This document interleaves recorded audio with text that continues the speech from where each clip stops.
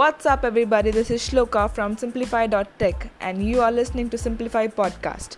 More people than ever are building cool stuff online, especially in the tech world, and making a lot of money in the process. On this show, I sit down with these people to discuss the ideas, the opportunities, and the strategies that they are taking advantage of, so the rest of us can do the same.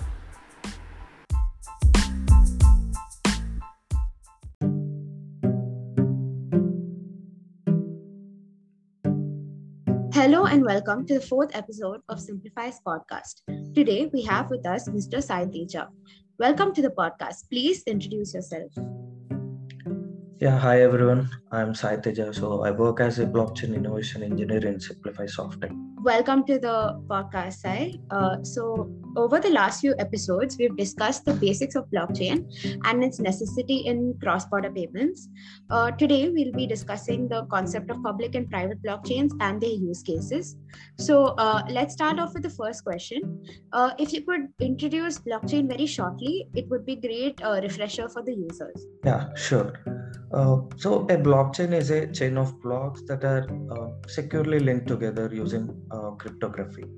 So each block contains a cryptographic hash of the previous block, a timestamp, and transaction data. And the block in blockchain is immutable.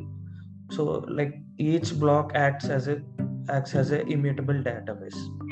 And then when coming to the participants in blockchain, so every participant in the blockchain network is called or is termed as a node, and all the nodes participating in this network will have a copy of blockchain. So when we talk about blockchain, mostly people think of cryptocurrency, but there are other types of blockchains that are used in other sectors other than crypto. Right. So now that we know the basics of what a blockchain is and what it constitutes, can you explain what the different types of blockchains are? In overall, there are two types of blockchains. The first one is called as public blockchain, and the second one is private blockchain. So starting with public blockchain, so from the name you can understand that. So public saying that it is open. So public blockchain is an open network blockchain, and it is permissionless.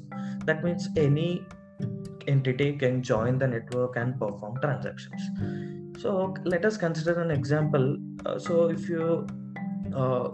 we are well aware about the public groups in social media, where in a public group anyone can join and contribute. And then public blockchain is decentralized, and in decentralization no single authority controls the network. So when you consider or when you take an example of traditional web applications, so you have a single database, and you may have many number of participants using the application. So all the participant related data will be saved in a single database in traditional applications. And whereas in public blockchain, since every participant in the network has a copy of blockchain, so public blockchain is decentralized. And then transactions in public blockchain are immutable. That means you cannot modify or manipulate the data. And as I said, blockchain is, as we know, blockchain is made of blocks. A block that will be added to an existing public blockchain should be validated to prevent malicious attacks. So this process of securely adding a block to the existing chain is called consensus. In public blockchain, consensus is achieved using mining algorithms like proof of work, proof of stake. As large computing resources are required for mining, transactions per second are less in public blockchains.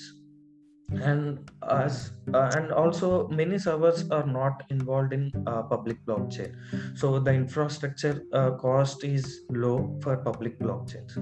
And every public blockchain has their own cryptocurrency. Later, if we take example of Ethereum, the cryptocurrency for Ethereum is ETH. And a few examples of public blockchains are Bitcoin, Ethereum, Monero, Zcash, Dash, Litecoin, and there are many other examples. And coming to the second type of blockchain, private blockchain. So private blockchain is a permission network. So any participant cannot participant in the private blockchain network. So only invited participants can join this blockchain network. You can correlate this with private groups in social media, where only invited participants can join the group and participate. Examples of private blockchain are Hyperledger, Corda, and many others. As every private blockchain in the above mentioned has different additional features.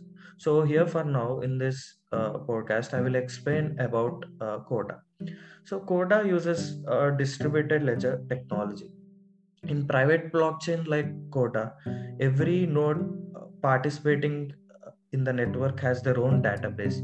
Ideally, a participant in the network can communicate with all peers in the network. Also, a participant can communicate and share data with only specific peers in Corda. So, for example, if we have three participants in the network, participant A, participant B, participant C. So, participant A can share required if participant A needs to share only information to participant B. So using in private blockchains, participant A can privately share the information just to participant B. Coda does not use any consensus algorithms like public blockchains. So because consensus algorithms are not used in private blockchains, transaction processing is faster when compared to public blockchains. And if you talk about consensus in private blockchain, so consensus in Corda or in private blockchain is achieved using digital signatures. And because, as I said, every node or participating entity in private blockchain need a database and server. So as it involves servers and database for each participant, infrastructure cost can be high in private blockchains. Okay, so that was very informative on the differences between public and private blockchains and a few examples. So now that we know what public and private blockchains are, can you elaborate on some use cases for both public and private blockchain? When we come to use case of public blockchains are mostly used in crypto related projects. They are used in creating new crypto tokens. So when you consider if you take an example of token called Bitcoin, so it is a cryptocurrency, or it can be also considered as a crypto token, and ETH is a crypto token of Ethereum. So public blockchains are mostly used in creating new crypto tokens and transferring of cryptocurrency among the peers. And so they are specifically or mostly used in crypto related applications. Whereas if we come to private blockchain, so one more thing is like every public blockchain has their own crypto token, right? And when we come to private blockchain, so private blockchains may or may not have their own crypto token. And private blockchains are specifically used in sectors like healthcare, finance, and government sectors. So where these sectors require few parameters like immutability, data security, and transparency. So private blockchains can efficiently handle those since private blockchains can efficiently handle those requirements. So these private blockchains are specifically used in the healthcare, finance, and government sectors. Yeah, so these are a few use cases of public and private blockchains. Thank you so much for elaborating on the use cases and explaining to us what public and private blockchains are very concisely and very informatively. So that brings us to the end of episode 4. And we really hope that you're enjoying these episodes. Stay tuned for more. Thank you so much.